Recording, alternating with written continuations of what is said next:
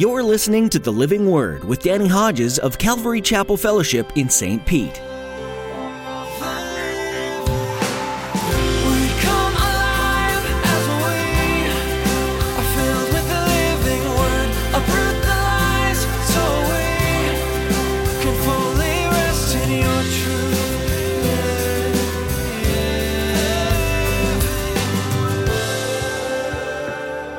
To believe that people I love, people in my family that don't receive Christ as Lord and Savior, when they die and they will go to hell, and then one day they'll stand before the great white throne and be cast into the lake of fire forever and ever and ever. Try to wrap your mind around that. I can't totally do it, but that's what the Bible says, and that's what I'm warning people. You don't have to go to hell.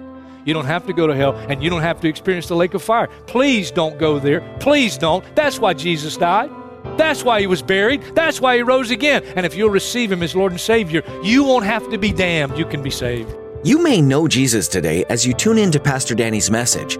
You may have already been redeemed by the blood that Christ shed on the cross.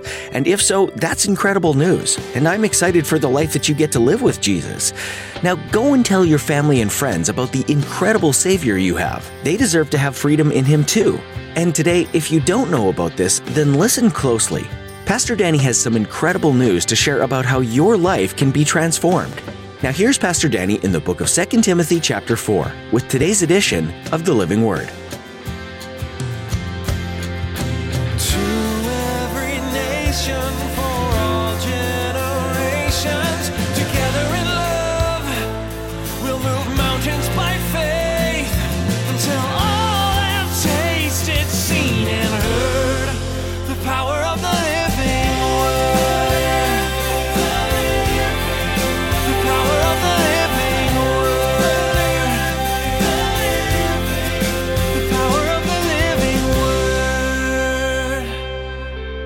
You can't go back and change the past. You just get forgiveness and you move on. And you don't carry the guilt and you don't carry the shame. Praise the Lord, we don't have to. But I didn't know. But I know now. And that's why I'm going to stand for truth. And you know of a young lady that's thinking about abortion, at least try to get them to go down to Solutions for Life, go down to a local pregnancy center, and at least sit down and talk to somebody before they go through with it. We live in a country. Abortion on demand. What crazy laws we have that a young girl can go and get an abortion free and yet no parents involved. I mean, we turn things so upside down. Oh, God help us. God help us. God forgive us. God forgive our country. God help us. But listen though. We are not to be arrogant. We are not to be arrogant. We are not to be self-righteous. Listen, by the grace of God, we're saved. All of us. All of us. If it we're not for the grace of God, listen, we're all in trouble. So we're not to be arrogant or self-righteous. But if we don't stand for truth, we give them no hope. We give them no hope. Well, let me ask you this one. How do you believe you should discipline your children, especially when they're young? Listen to what the Lord says. Here's the word. Timothy, you preach the word. Danny, you preach the word. Proverbs 13:24. He who spares the rod hates his son, but he who loves him is careful to discipline him. Proverbs 22:15, folly is bound up in the heart of a child, but the rod of discipline will drive it far from him. Proverbs 23:13, do not withhold discipline from a child. If you punish him with a rod, he will not die. He'll just sound like he's going to die. Punish him with the rod and save his soul from death. Proverbs 29:15, the rod of correction imparts wisdom, but a child left to himself disgraces his mother. And you can go to the mall, you can go out in public, go through our children's ministry. Now, I understand, again, what we're talking about here. I understand what's happening in our world. I understand the violence and the domestic problems, and I understand their parents that are beating their children. I understand that. That's absolutely wrong. Absolutely wrong. They ought to be locked up. But biblical discipline with a loving rod is what God says. And yet I've had people sit across my desk and sit across and say, well, I'll read those verses and other verses like them, and they'll say, well, we just don't believe in spanking. Well, God help you. Because you think you're going to control that kid with time out? Come on. What a cruel thing to do to a kid. You just go over there and stand in the corner.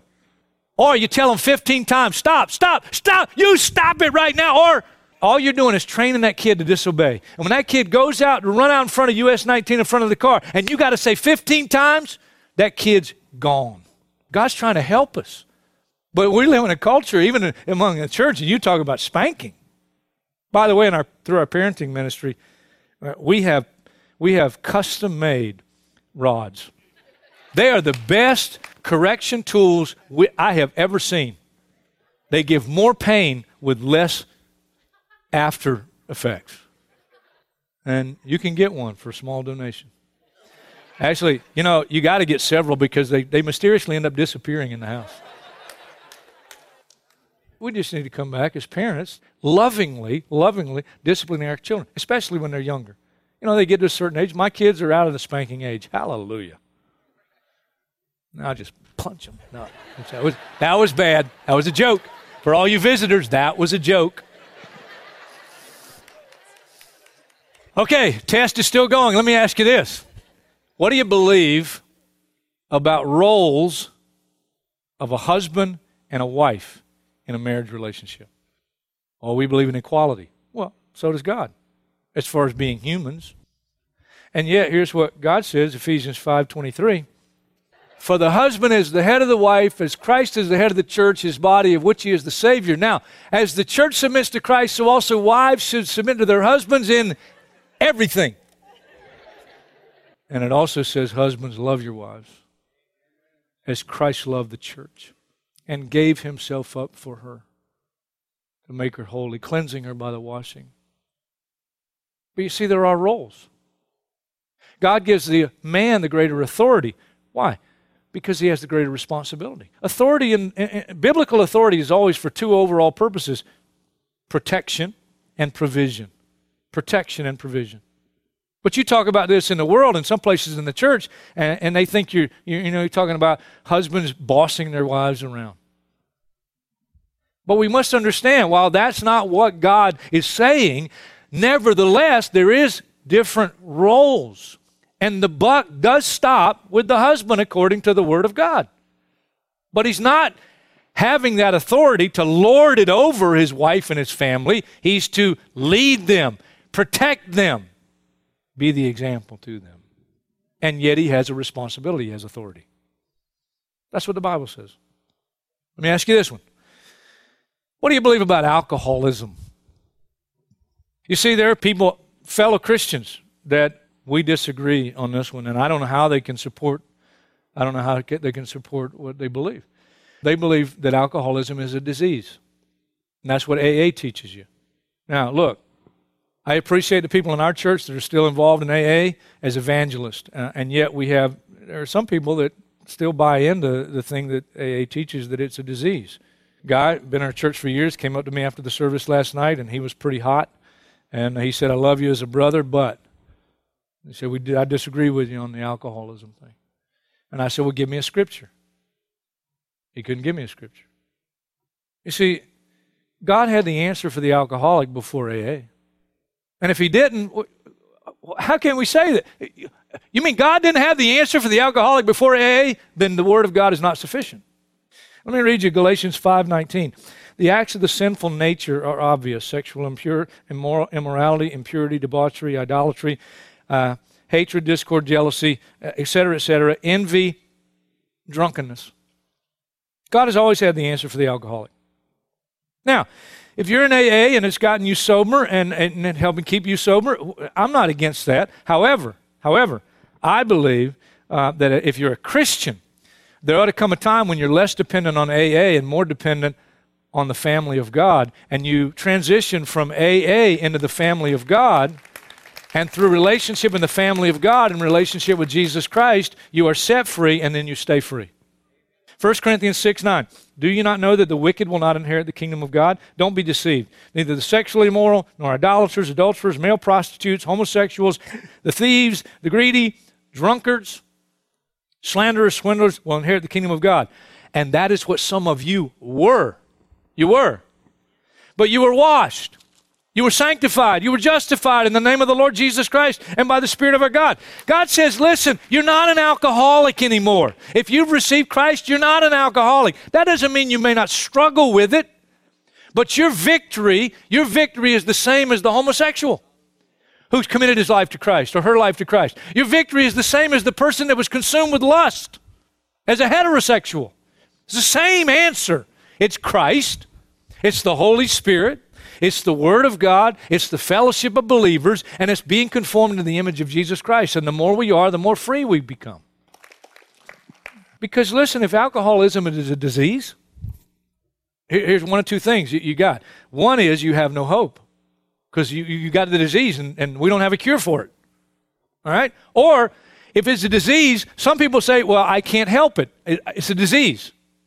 That's a cop-out. That's an excuse. What do you believe?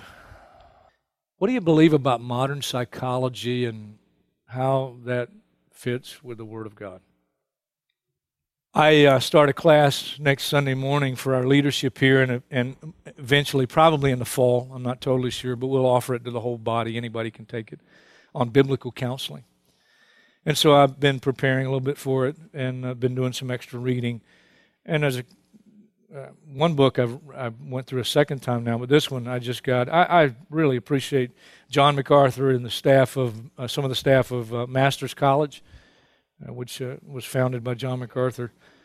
And it's called Counseling, How to Counsel Biblically. Let me just read you one little section because I think it's absolutely right on.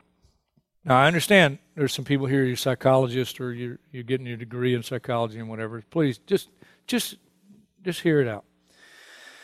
Christian psychology, as the term is used today, is an oxymoron. The word psychology employed in that expression no longer speaks of studying the soul. Instead, it describes a diverse menagerie of therapies and theories that are fundamentally humanistic. Presuppositions in most of the doctrine of psychology cannot be successfully integrated with Christian truth. Moreover, the infusion of psychology into the teaching of the church has blurred the line between behavior modification and sanctification. The path to wholeness is the path of spiritual sanctification. Would we foolishly turn our backs on the wonderful counselor, the spring of living water, for the sensual wisdom of earth and the stagnant water of behaviorism? Our Lord Jesus reacted in a perfect and holy way to every temptation, trial, and trauma in life, and they were more severe than any human could ever suffer. Therefore, it should be clear that perfect victory over all life's troubles must be the result of being like Christ. No soul worker can lift another above the level of spiritual maturity he is on. So the supreme qualification for all soul work is Christ-likeness. I say amen to that. Bob Hoekstra went home to be with the Lord just a few months ago, and I got to know him doing ministry in Russia, and his ministry, especially in regard to biblical counseling, was just tremendous. And one of the books he wrote is How to Counsel God's Way. As he goes through the book, he also mentions cliches that people use, and he deals biblically with answering those cliches. One of them is here. People's problems are rooted deep in their past. Therefore, we must extensively examine each person's past if we're to discover solutions for the present. In psychoanalytical counseling, the person seeking help is directed inward and backward, on the assumption that people's lives can be explained by the sum total of their experiences from birth to the present. Such speculation cannot be proven concerning humanity in general. Furthermore, it is certainly not applicable to believers in the Lord Jesus Christ. The evaluation and explanation of our lives, as well as the resources for needed change, are all found in our relationship to Christ. Who He is, what He has done, what He offers to us, what He can do in and through us is where we find our insight and hope and life itself. In many ways, attempting to help Christians by digging into their past is like trying to find life by digging in a graveyard. That's profound. Here he says, the biggest umbrella cliche I know of, but we don't want to throw out the baby with the bathwater. The baby in the cliche represents some assumed and necessary good within the theories of man. The bathwater symbolizes something unhealthy or unhelpful within those theories. The cliche seems to offer a way for Christians to acknowledge that there are harmful elements in psychological speculations, while at the same time inferring that we will lose important counseling resources if we set all of this human wisdom aside. This cliche on the baby in the bathwater reflects popular thinking concerning the role of psychology in so-called Christian counseling. Perhaps we can commend the desire to lose nothing that would be of true spiritual value in ministering to people. However, as with every other umbrella cliche that we will consider, this one does not stand up in the light of God's Word. Listen carefully. The fallacy in this platitude can be uncovered in this manner. For the sake of argument, let us grant that there may be a baby sitting in the dirty bathwater of psychological theory. What if we throw out the whole system of psychological speculations and our approach to the ministry of counseling? Have we lost the baby? Not at all. Because even if we tossed out the baby with the bathwater, that baby can still be found in the Word of God. Consequently, if there's anything in man's theorizing that appears clean and true, or seems helpful and needful, it will already be contained in the Word. Furthermore, the Scriptures have no unclean water that we have to filter out and set aside, since God's Word is perfect, sure, right, pure, clean, and true. Amen. Now, those of you I just offended by that, okay? In the same way that AA is a fairly new thing, and if you believe that God didn't have the answer for the alcoholic before AA, you're saying the Word of God is not sufficient. In that same way, if you say that Christian counseling to throw it all out and just go with the Word of God and the Spirit of God and what He says here, what you're saying is that we didn't have the answer until psychology came along. And there wasn't such a thing as Christian psychology until there was first human psychology. And that's just in our fairly recent past. And God says, look, I had the answer for your life. As a matter of fact, I got every answer for your life. 2 Peter chapter 1. God has given us everything we need for life and godliness through our knowledge of Him. And He's given us His wonderful, precious promises that through them we can escape the corruption in the world. That's what the Bible says. God has the answer, always has had the answer. Well, I'll give you one more. What do you believe about hell? You know, there are churches today that say, well, we don't believe in a literal hell anymore. What do you base that on? Because Jesus believed in a literal hell. You know, Jesus, there's more recorded in this book, the New Testament, Jesus talking about hell than He talked about heaven. He talked more about hell than He did about heaven. Probably because He wanted to warn people. Because He doesn't want anybody to go to hell. The Bible says that God doesn't want anyone to perish. He wants all to be saved.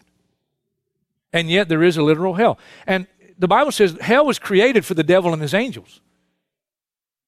And yet if we reject the grace of God through Jesus Christ, that's where we'll end up. And Jesus described it. He said it's a place where the worm does not die and the fire is not quenched. He told a story, not a parable, in Luke chapter 16 about a rich man who died and he woke up in hell. Another man, a beggar, that it was laid at his gate daily, but the rich man didn't pay any attention to him. And Lazarus, the beggar, he died, but he died in faith, and he woke up in a place called Abraham's bosom. That was the place all believers went before Jesus shed His blood on the cross. It was a place of comfort. But both down, both in Sheol. And one, Jesus described the rich man, and he is tormented in the flames. And he looks over and he sees Abraham. And he sees Lazarus, and he says to Abraham, Father Abraham, when you send Lazarus to dip his finger in water and touch my tongue because I'm tormented in these flames. That's what Jesus said. So I just can't accept that. Listen, I have a hard time wrapping my mind around it. You think that's hard to wrap your mind around? The Bible says at the great white throne judgment, death and hell gave up the dead that were in them, and they were all judged. And then they were thrown into the lake of fire, and the lake of fire is the second death. It's worse than hell. That's what the Bible declares. I have a hard time wrapping my mind and my soul around it. To believe that people I love, people in my family that don't receive Christ as Lord and Savior, when they die and they will go to hell, and then one day they'll stand before the great white throne and be cast into the lake of fire forever and ever and ever. Try to wrap your mind around that. I can't totally do it, but that's what the Bible says, and that's what I'm warning people. You don't have to go to hell. You don't have to go to hell, and you don't have to experience the lake of fire. Please don't go there. Please don't. That's why Jesus died. That's why He was buried. That's why He rose again. And if you'll receive Him as Lord and Savior, you won't have to be damned. You can be saved.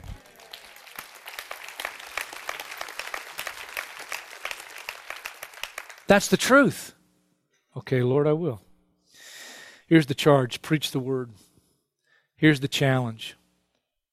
If you're going to preach the Word and stand for truth and live for truth, well, in a lot of circles, you'd be considered a fool. You know, that's what God said to Hosea. Because of the backslidden nature of Israel and their hostility to the truth, he said the prophet is considered a fool.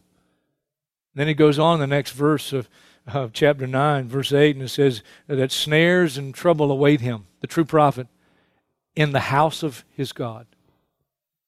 Sometimes in the church, you stand for truth, you're going to pay a price. Sometimes if you stand for truth and you proclaim truth, people won't listen. But I'm not responsible for whether they listen or not. I'm responsible for proclaiming it. You know, God told Moses before he went to be the agent in God's hand to deliver the children of Israel, God told him, you go and you speak, but they're not going to listen to you. That's encouraging, huh? Ezekiel. Let me tell you what he told Ezekiel. Ezekiel, they're talking about you. Ezekiel chapter 30, verse 30.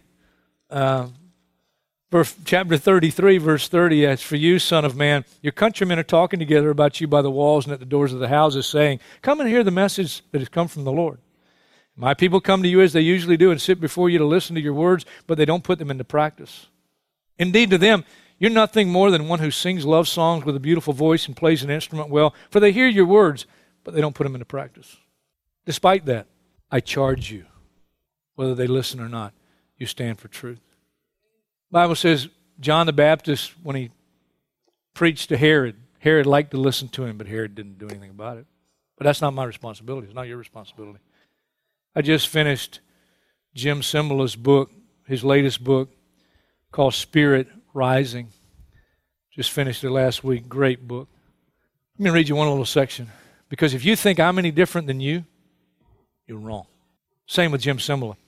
A film crew and I were at the Brooklyn Heights Promenade, a pedestrian walkway that overlooks the East River in downtown Brooklyn, to tape the companion DVD for this book.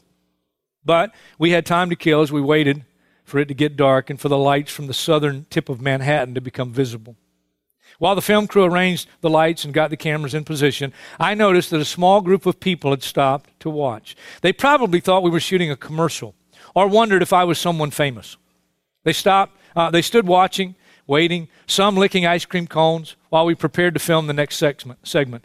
Downtown Brooklyn has become a very trendy spot, and as often the case with trendy places, it isn't exactly the Bible Belt. Some might even call it godless, due to the hostility of many neighborhoods toward Christian churches and their message.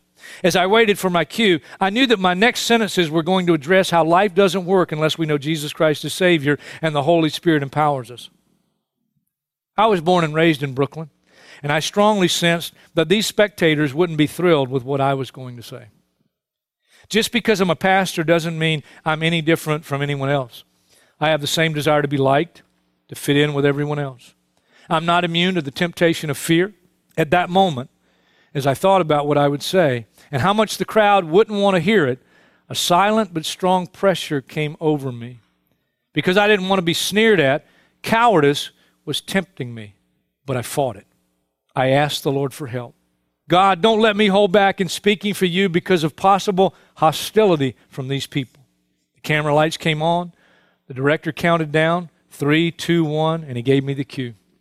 I started talking. My lines took just 2 minutes, but the reaction of the crowd took even less. As soon as I mentioned Jesus, some of the people dropped their heads and walked away. When I mentioned salvation, others brazenly stared at me as if to say, "Are you out of your mind?" By the time I finished talking, not one person from the crowd was left, but I got the words out. I spoke boldly about Jesus Christ as the Savior of the world.